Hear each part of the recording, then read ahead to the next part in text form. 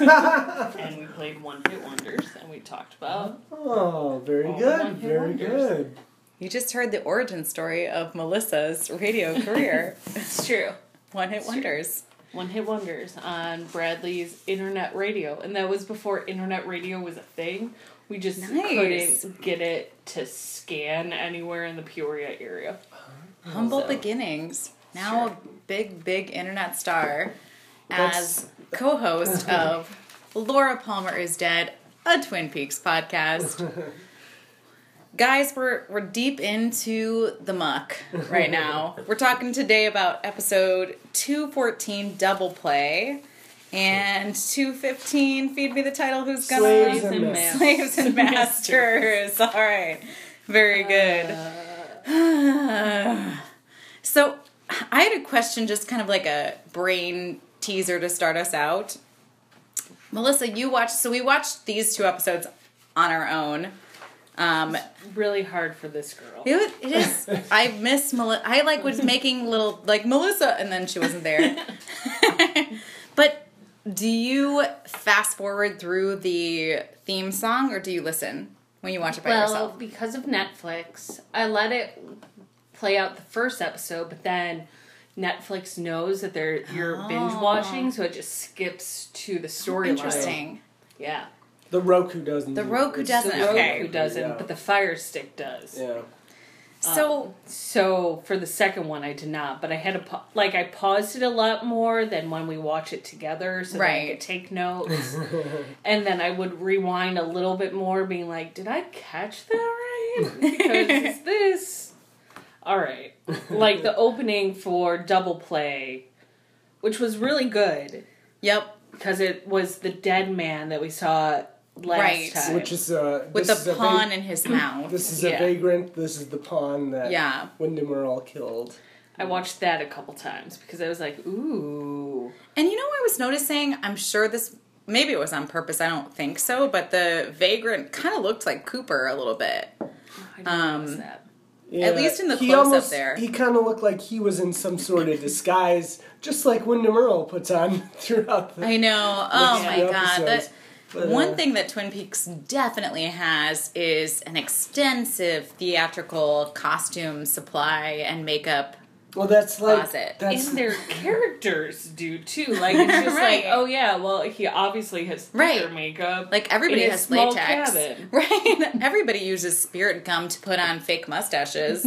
That's what they do in soap operas though, right? Yeah, I guess. That's right. Yeah, when people are disguising.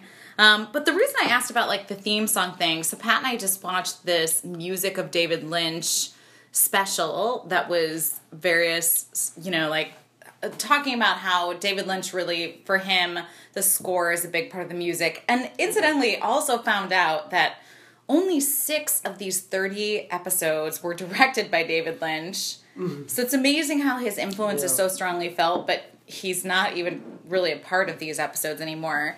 But I do find that I like to listen to the little theme song in the beginning because it sets the mood, it kind of slows things down.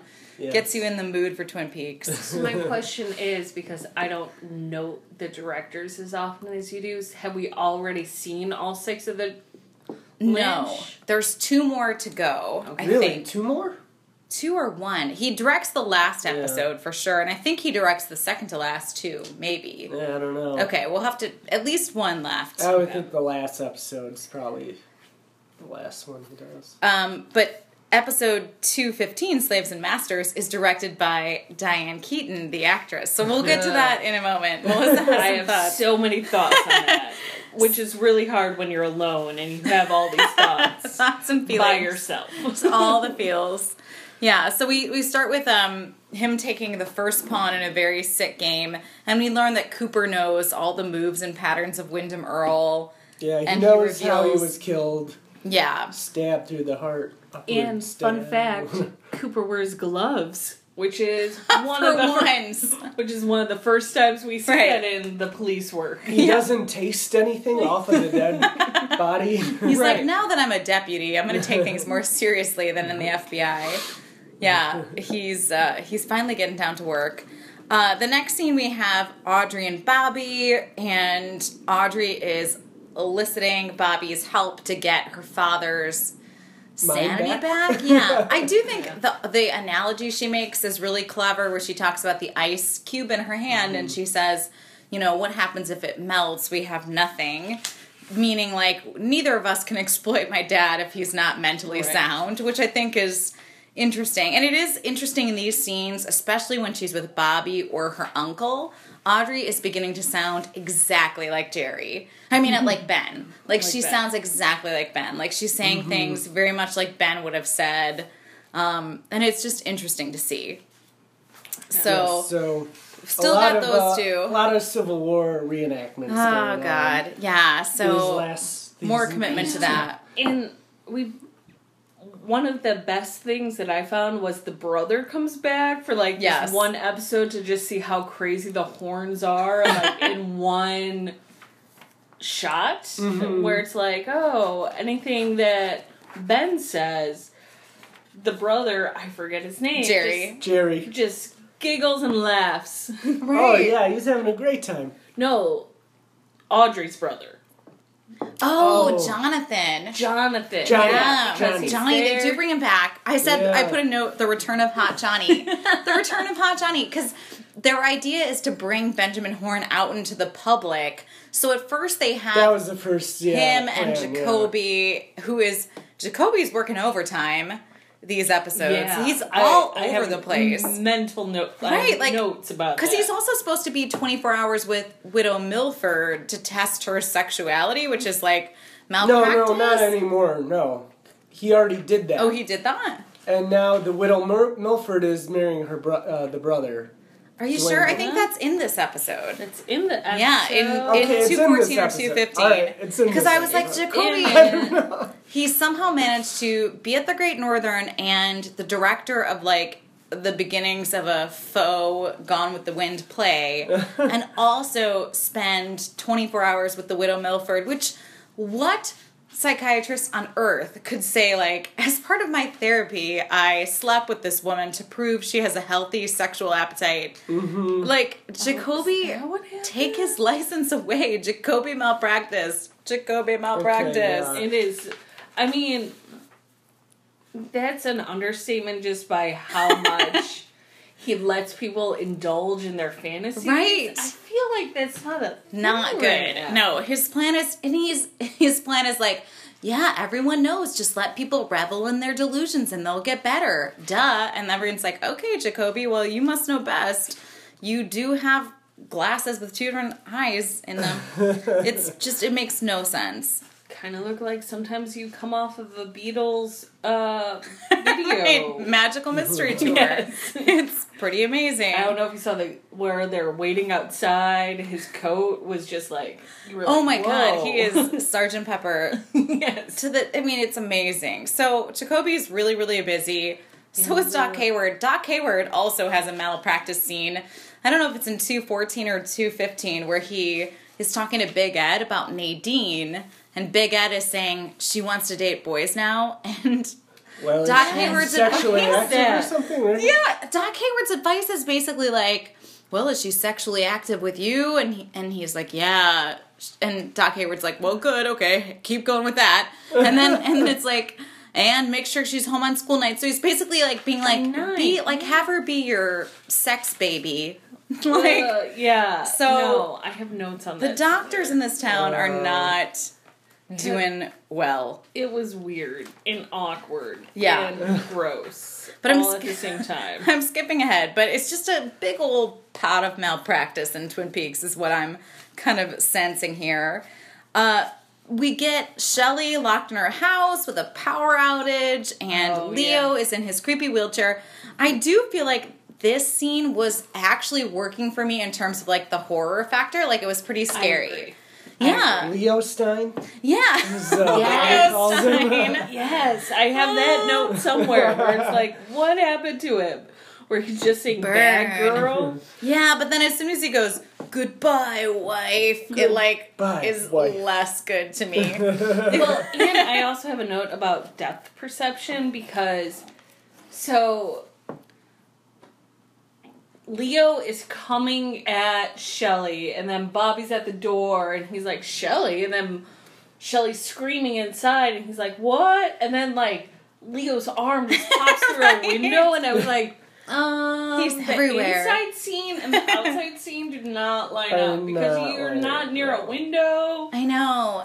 And he has, like, does he have in that scene the soap in a sock that he's like, and then he tries to like hit her with it, but he just tosses it at her. He tosses it at her. And like, do it yourself. Just to be, I can't right now, Shelly, but just do it yourself for once. Because this time it's not the soap in the sock, it's the axe. Right, he has an axe. Time. And then, of course, there's still creepy clowns in the background, so it's actually... a lot of shot of owls. So yes. It's like, oh my god, so many owls. They really are like, oh, how many owls can we fit in this? Like, we get it, Twin Peaks, we get it.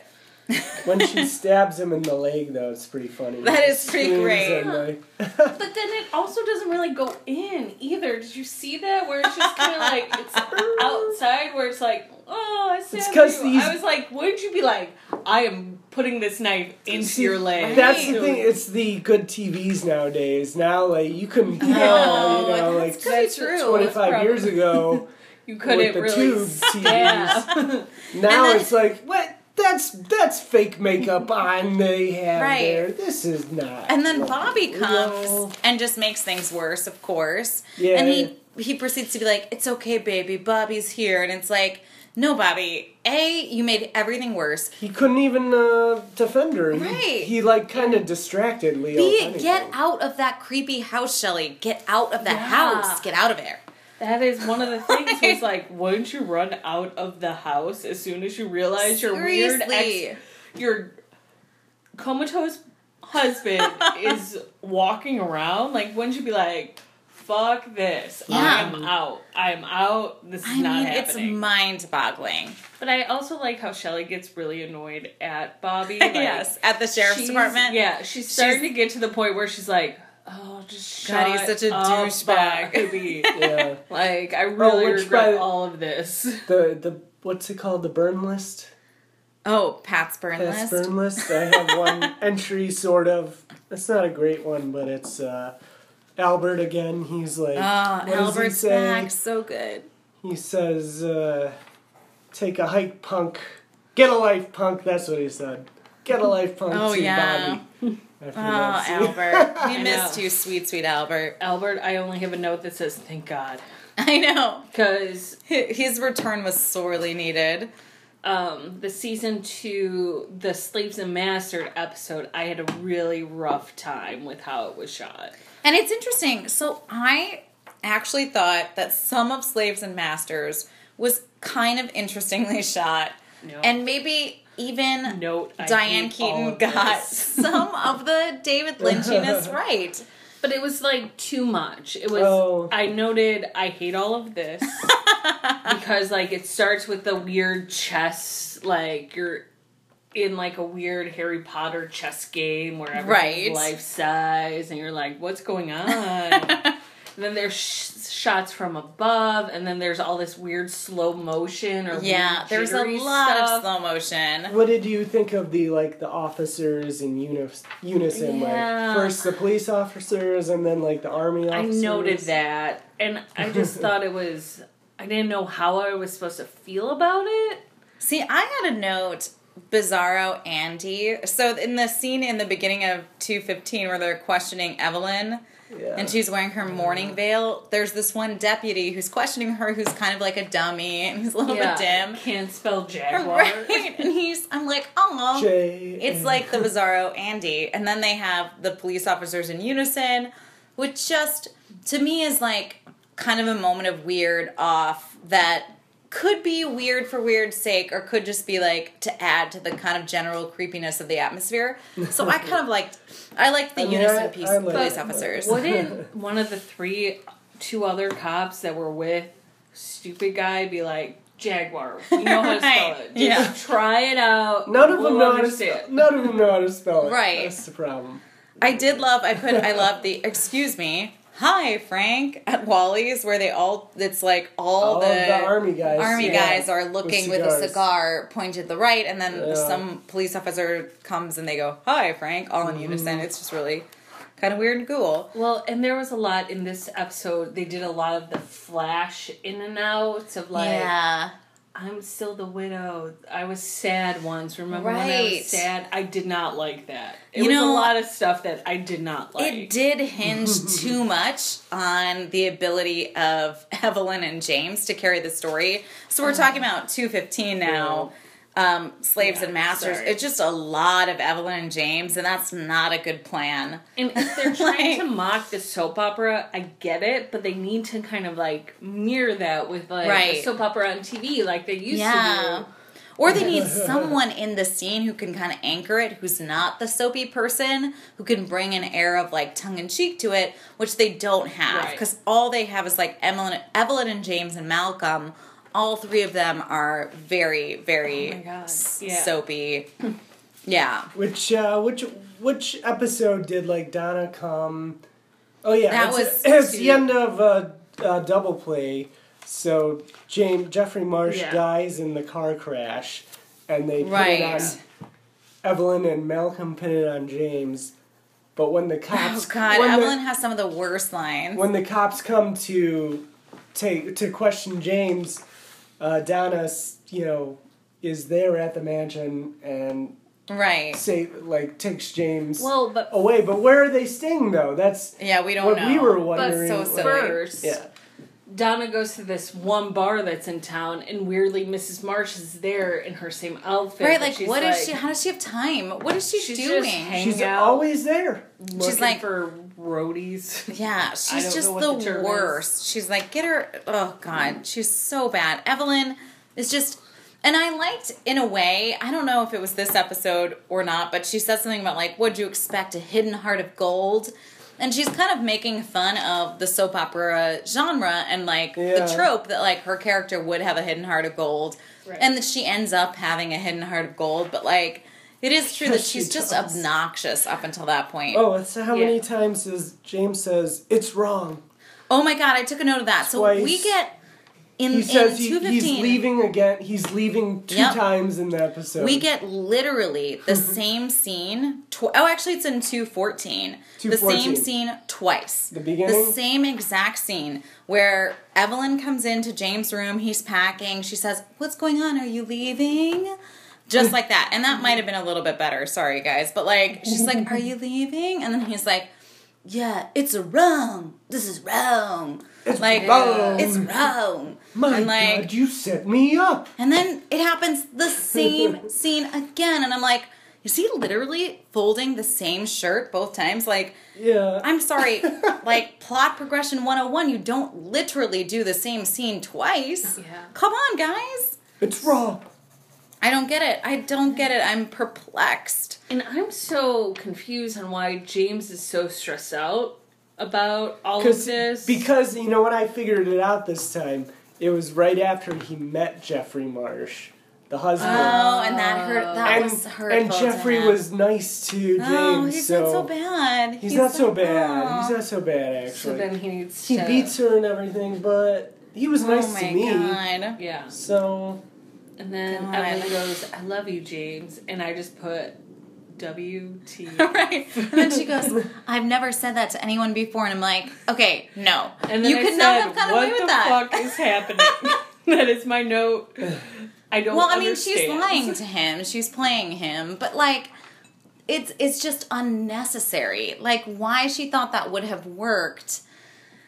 And she's like. Why? I can't. Your husband's dead, and you set me up. And then it's just Donna's like, "Dude, we need to get away from this scene right now." He's like, "No, I'll just go talk to her. It'll be fine." Not right now. I know you guys did it, and you're weirdly in love now because as soon as a penis enters a vagina, love happens. Isn't that funny how women get the rap for being the ones who immediately develop feelings anytime there's penetration, and yet James is clearly anytime he has sex, it becomes a big old emotional ordeal. Yeah.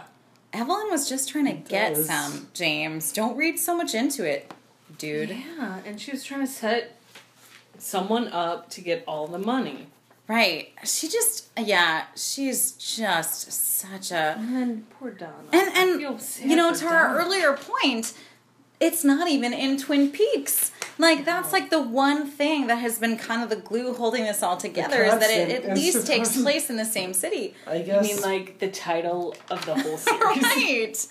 Right. I don't understand. I guess it's relatively close. I mean, they do have one-eyed Jacks over the border and stuff, but... Right. Yeah. Right, that's true. But this doesn't have any... What's happening here is just it's missing a center. There's no, like... James is not a strong enough character to keep it there. Exactly. There's not like a through line that is the main... If you were to say sum these episodes up in 2 sentences, you couldn't do it because there's so many different plots going on. But back to when Donna comes and kind of saves James. Then the next episode they're separated. Like, why did they all of a sudden separate? And Donna, how did that happen? Donna is then abused by Malcolm and Evelyn at the bar again. Well, my big thing is how she pops up in the end, where it's like, there's Where'd she come from?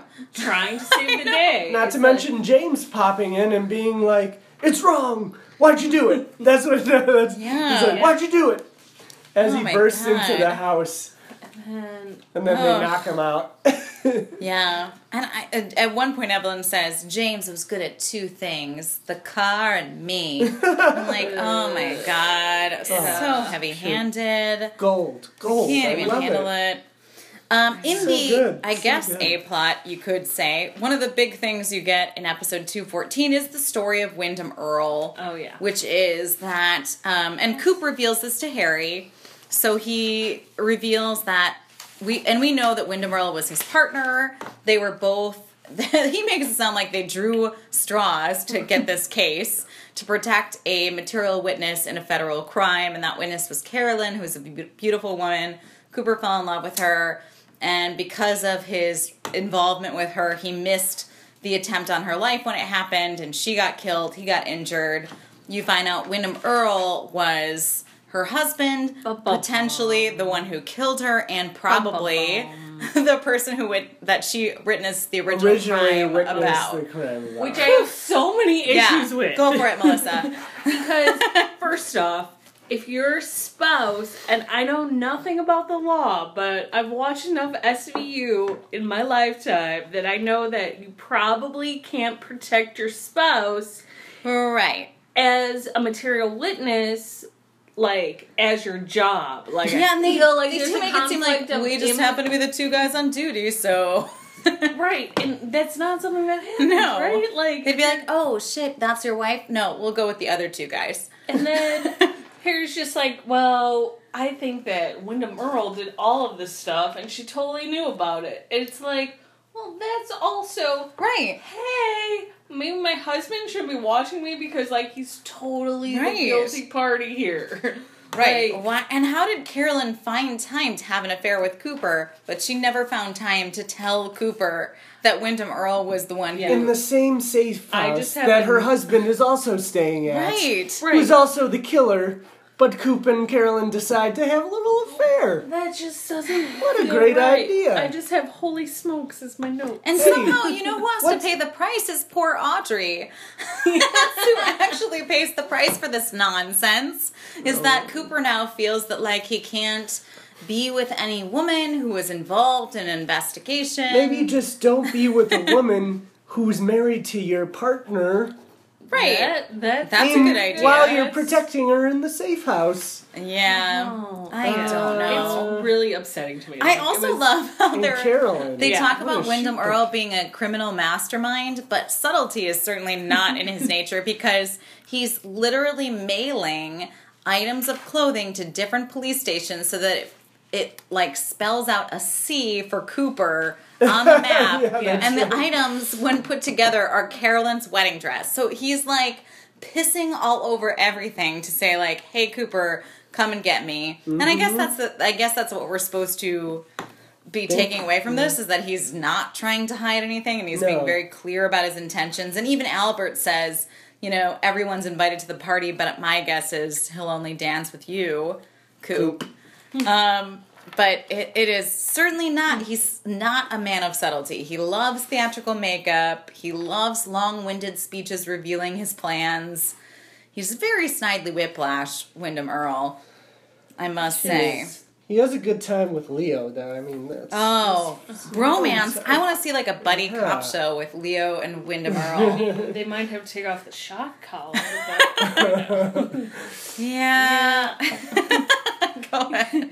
Well, all I have is... So, like, Leo stumbles into the flute noise of Wyndham Earle. And Wyndham Earle is dressed in, like, a real suit, holding a gun, and he's like, it's cool, come on in. Come on in. And then the next day, he's sitting on rocks, playing a flute like a weird elf, and... In like a onesie? In a onesie. Yes. And one of the, with long underwear. Long underwear. Long underwear with the butt flap. And he's got a picture of Leo that he's tucked into his collar. He pulls it out, and he's like, now I know all about you. Which I don't understand how, because the internet...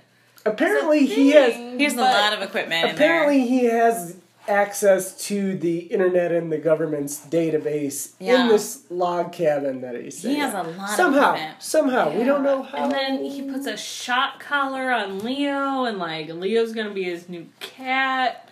And I do love how as soon as Leo enters the scene, he goes... What's your name? Let me give you my full name. It's Wyndham Earle. Yeah. I am wanted for a lot of things. And then in one scene, too, he's, like, straddling Leo and, shoving the recorder into his mouth. I'm like, this could not get more homoerotic. Oh, yeah, then he does, there's one scene, I don't know if this is Slaves and Masters or the next one, but he's making Leo write the notes to the girls, and then he kisses Leo on the ear, and then feeds him a cookie. Yeah, and I go, should Leo be writing? Like, Leo just like a lot. Like, he's had some stuff happening to him too. Yeah. And then we're just gonna shock him until he learns how to write. And it's like, I don't think that's. And what would Wyndham Earle have done if Leo hadn't stumbled into this whole scenario? Like, what was his plan? There's just so many questions, and no answers. No answers at all. We are coming to the close of Josie's plotline, thank goodness. And we do get some Josie moments with the reveal of Mr. Eckerd. We're going into the next episodes. No, this is 214. No? Still 214. I just have a note in 214. Josie is just rubbing herself. Oh, this is when... Okay, this is what it is. The Josie's plotline is blending together because it's so unmemorable. When Cooper and Harry come to interview her, and Harry says, if you were ever going to tell the truth, now would be a good time. She's just literally just rubbing herself and shaking. Yes, and moaning. As I've said before, whenever she's like lying or whenever she's guilty of something, she just doesn't answer. Oh. She just makes a noise. Yeah, it's just not okay. It's not okay. In episode 15, they focus a lot on hands, and all of the women have like bright red nails. Like Josie has a well manicured hand. Oh my! And Catherine even talks about it with her dinner with someone. And then kisses her it's also applicable to Evelyn too, because I noticed it because it was really off on Josie because it was bright red faked nails, and you're like, that just doesn't seem like a maid would have that, or even one trying to pretend to be a maid. Yes, keeps your hands well manicured. And I'm also confused on how Cooper assumes the fibers on the dry clean coat. Yeah, that was just a moment of inspiration of Cooper. So Cooper is just... Maybe we could assume that he took fibers from each of those coats. I don't know. I mean, no, he took... So when he's taking the dry cleaning from Pete... No, I know. He stops and gets fibers from the coat. But the question is, what made him think I should take fibers from the coat? Right. And I think it's because Josie has been just super shady this whole time. For one, Asian man killed. exclamation point. That was actually what the series was gonna be called. Asian man killed. But they went with Twin Peaks instead. So Cousin Jonathan shot 3 times in the head, and Josie's like, "Oh no, he's dead? How did he die?" Yeah. Just 3 shots in the back of the head. And she's like, "Okay." And spoiler alert, Josie was the one who shot him. Yep. There's a lot of things that, first off, Asian man doesn't have a name or Cousin Jonathan. They don't put unidentified man. Right. Just Asian man killed. Just Asian man just happens to be Asian. Yeah, and they also have the beautiful Asian woman sketch that's also in this episode that looks like, a small kindergartner. It's like a child's drawing, but yet... Of a little Asian boy. It's definitely Josie, though. Yeah. As we all know Albert said, Harry has a serious problem with his girlfriend. Let's talk about that scene because I love it. So first of all, Albert returns and we discover Albert loves Harry now, and they love each other. For a little while now. They do, yes, and they have a great big hug where they pat each other on the back. And we come to the problem here. I think in really these 3 episodes is that Cooper and Albert kind of know that Josie is bad, and she was at the very least the one who shot Cooper, but also likely someone who killed several other people and was involved in a lot of other things. And they both know that this is going to hurt Harry, and they have different ideas about how to approach this with Harry. Cooper's kind of trying to be the more like the friend who's like, I'm sure he really cares about you, but, he's kind of a bad guy. And Albert's like, no, we gotta be tough love. And Albert has this great line where he goes, the lug's got his heart in the right place, and I'm not above feeling sympathy for the stalwart and the doll. Another burnless. But it's like a sweet burn. He loves Albert. He loves Harry. He's not going to stop calling him a dullard, though. Yeah. No. Yeah, so, they both know that Josie's probably very likely... Bad news. Right, bad news, and they just are kind of, waiting to arrest her for several days, sort of hoping... that either Harry will get it sorted or she'll confess or something will happen. First Harry is like, give me a sec with her, and then I'll get to the bottom of it. So then Coop lets him have a second, and then Coop is like, give him a second with her to Albert. And it's like, someone stop giving them a second. Right, she's... arrest her. I don't care how pretty she is. Look how you were with Benjamin Horne. It's not okay to be, giving Josie so many chances and nobody else gets those chances. Not okay. Not okay. Holy smokes. Not okay at all. Holy smokes.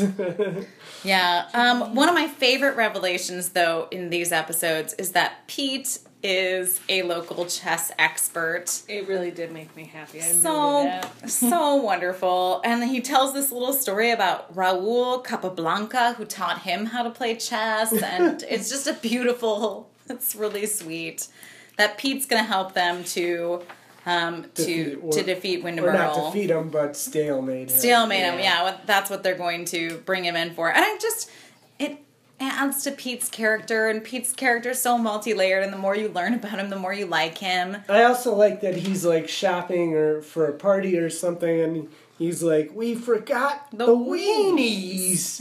So cute. Little sausages with meat, or whatever. Mm-hmm. That's when we get Catherine does a big reveal for Pete that Andrew Packard, her brother, is still alive. Yeah. And you find out that Pete and Andrew definitely were brother-in-law bromances. They loved each other. He loves those sweet Packards. They become it was one of those good friends. Because Catherine also strokes Andrew's face really I rolled weird. that. I was like, oh. It was like weird cis bro love. Yeah, you know how I feel about that, Pat. Like, I always talk about siblings who look romantically into each other. Like, I can't handle that. Weird. Right? I would never touch my brother and, like, never. Stroke his face. Never. We barely hug. No. And when you do, your pelvises are very, very far apart. It's like, oh, we're sad. Yeah. Thanks for stuff.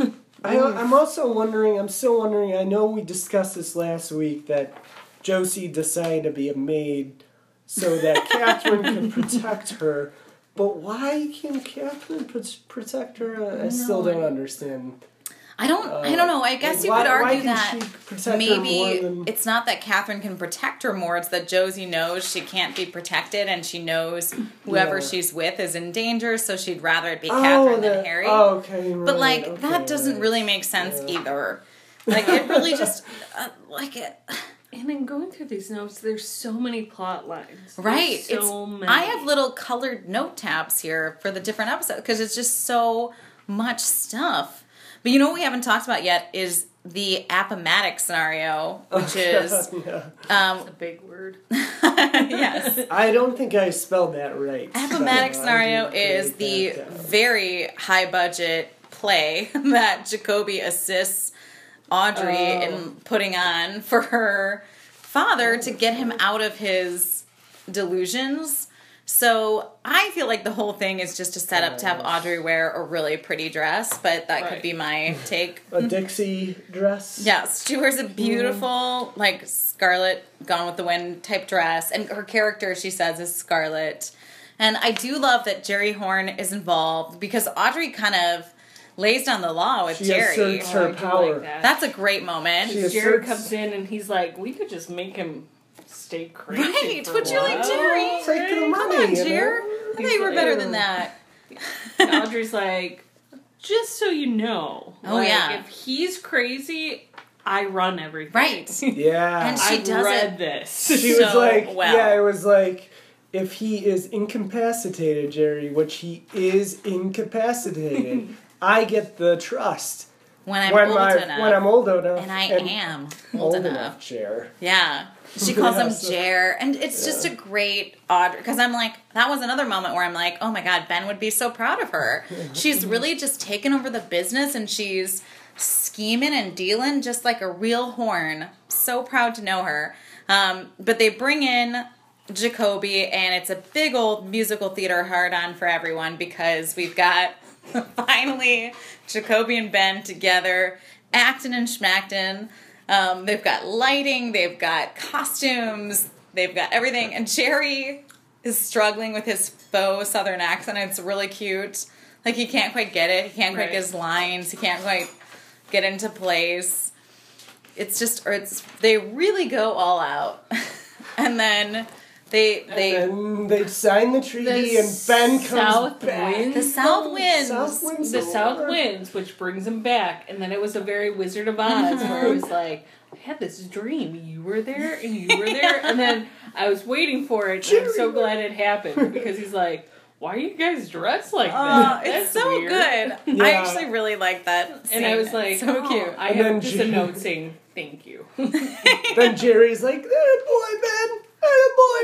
Yeah. And Bobby starts like playing the trumpet. It's just a good, it's really good. Celebrations. It's one of those scenes where I was like, I had a note originally like, did this scene need to happen at all? And then I was like, yeah, it did. Yeah, why not? That one did, but you know which one didn't? Little Nicky. Oh, God. Ooh, I was wondering if we were going to get to Little Nicky or not. We'll never forget Little Nicky.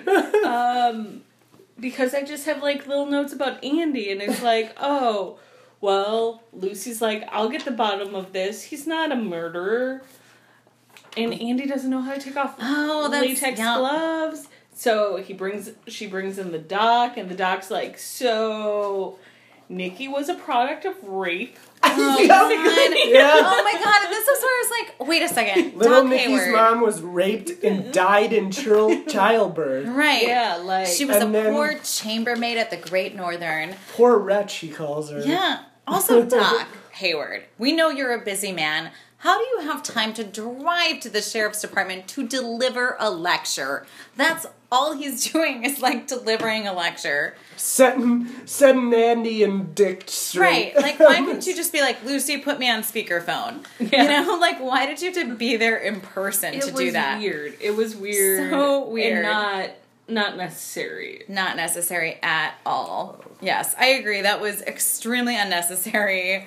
And why Lucy felt like that was like her, I don't know. And that closes out the Little Nicky story. That's it. We're done with Little Nicky. We're done. So he's a product of rape, but we don't think he's a murderer, and he's not a little brother anymore. And no longer think he's the devil. Remember last week when I said, why can't you be more like Cream Corn Boy? Well, I said that not even knowing that Creamed Corn Boy is the son of the one and only David Lynch. Makes complete sense. Oh my God. Why can't you be more like David Lynch's son? Kid who's not David Lynch's son, says I.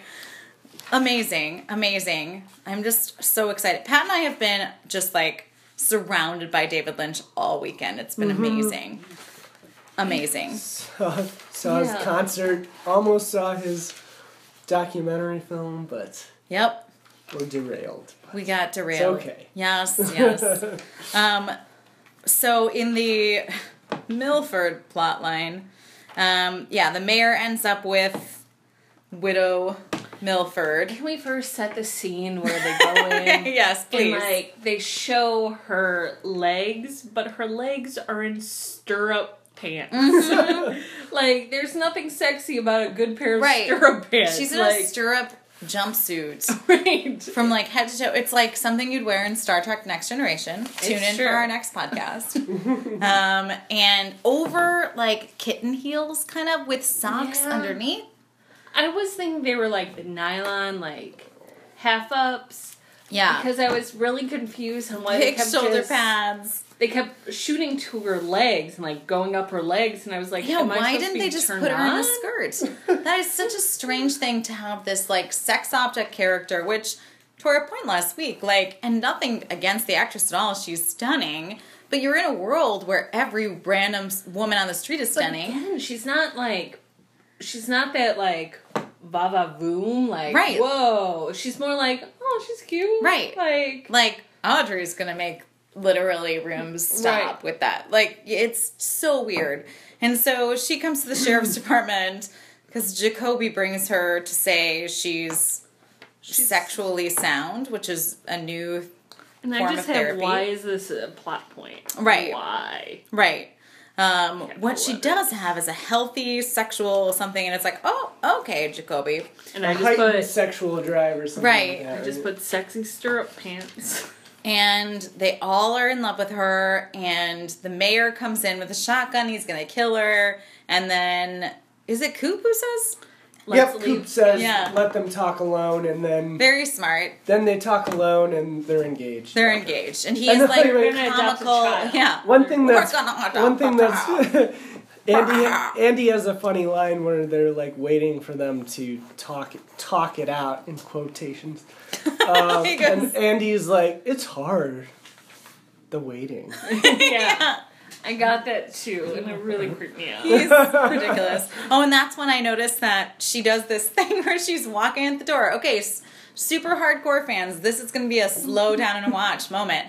She's walking out of the conference room of the sheriff's department, and she does like a sexy back glance, and while she does, her shoulder pad hits the door frame on her way out and kind of jostles her, and it's hilarious. Like, it's really, really funny. Definitely not meant to happen, but really good.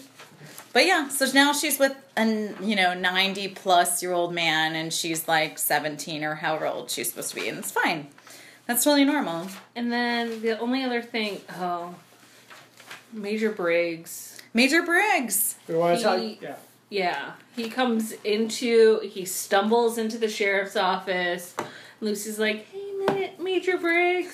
And then he just, like, faints. And he's like, I need to talk to the sheriff. And then he faints.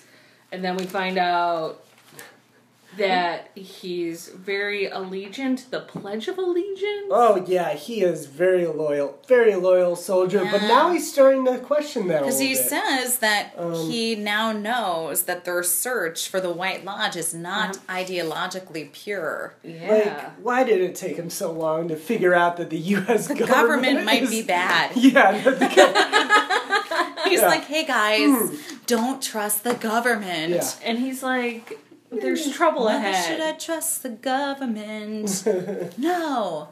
Sorry. I have to have a Pink Floyd moment there. It's so weird. Yeah, very good. I like that. Yeah, what's interesting too is they show him in kind of this, they shoot it kind of twice where you see it from his perspective in sort of this psychedelic jungle white throne, and I'm not sure if we're supposed to believe maybe that's the White Lodge. Could be the White Lodge. Or it's just his hallucination. He does believe he was taken to the White Lodge. Right. That's his belief. Yeah. And he knows that there's trouble ahead, but when Coop goes, so what kind of trouble? Right. He's like, I don't know. Because there's some trouble coming. I can't tell you. In the time, I'm not going to be around. I'm going to be in the shadows. Yeah. He says until that time. Fucking out of here. I will be in the shadows if you need me. Get out. I did hear just from that Twin Peaks Explained thing that I watched today that had there been a third season, they wanted to bring in Major Briggs' character more heavily and feature him as kind of a more pivotal character. So maybe they were kind of setting that up. It does seem like there are some setups that don't pay off that might have been because the White Lodge one of them? I don't know, Melissa. This is a spoiler-free podcast for at least 2 more weeks. Yeah. Barely. Yeah. So that's about it for 214 and 215. I have one more note. It is about Ed and Nadine. And their pillow talk. Yeah. Well, they're all... Ned and Norma were like, we're going to do this. We're going to just be together. And Norma's like...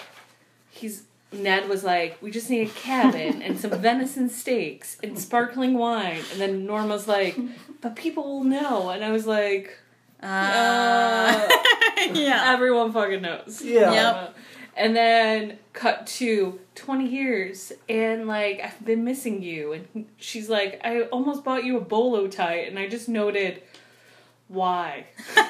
Why are you helping this horrible fashion trend, Norma? Like, you could stop it, but instead you're encouraging the bolo tie. Well, I do like, since we're talking about that storyline, I like when they're in bed, Ed and Norma are in bed together. Nadine walks in and like gets in bed with them. She's so great. And is like, and then when she leaves, she's like, you know what? I know about you guys. Well, I'm in love with Mike. Yeah. She's in love with Mike. This is where she says, I got all the way to the Knife River District Finals only to find out the airplane slam is illegal.